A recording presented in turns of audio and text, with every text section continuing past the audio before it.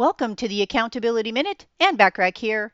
Today we're talking about step number 3 that you can take right away to get you closer to achieving your goals, which is to remain objective about your obstacles. Now, don't get emotional about the obstacles in front of you. Remember, there is always a way, and your success is inevitable. You just have to figure out how to move over, around, or under your challenges.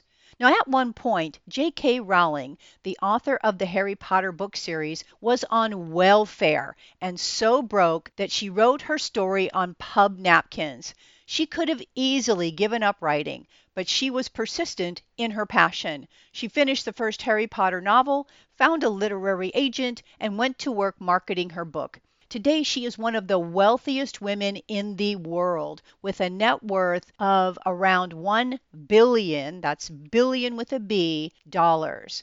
Tune in tomorrow for step number 4 to help you get closer to achieving your goals. In the meantime, want more from me? Subscribe to my proven business success tips and resources blog by going to accountabilitycoach.com/blog.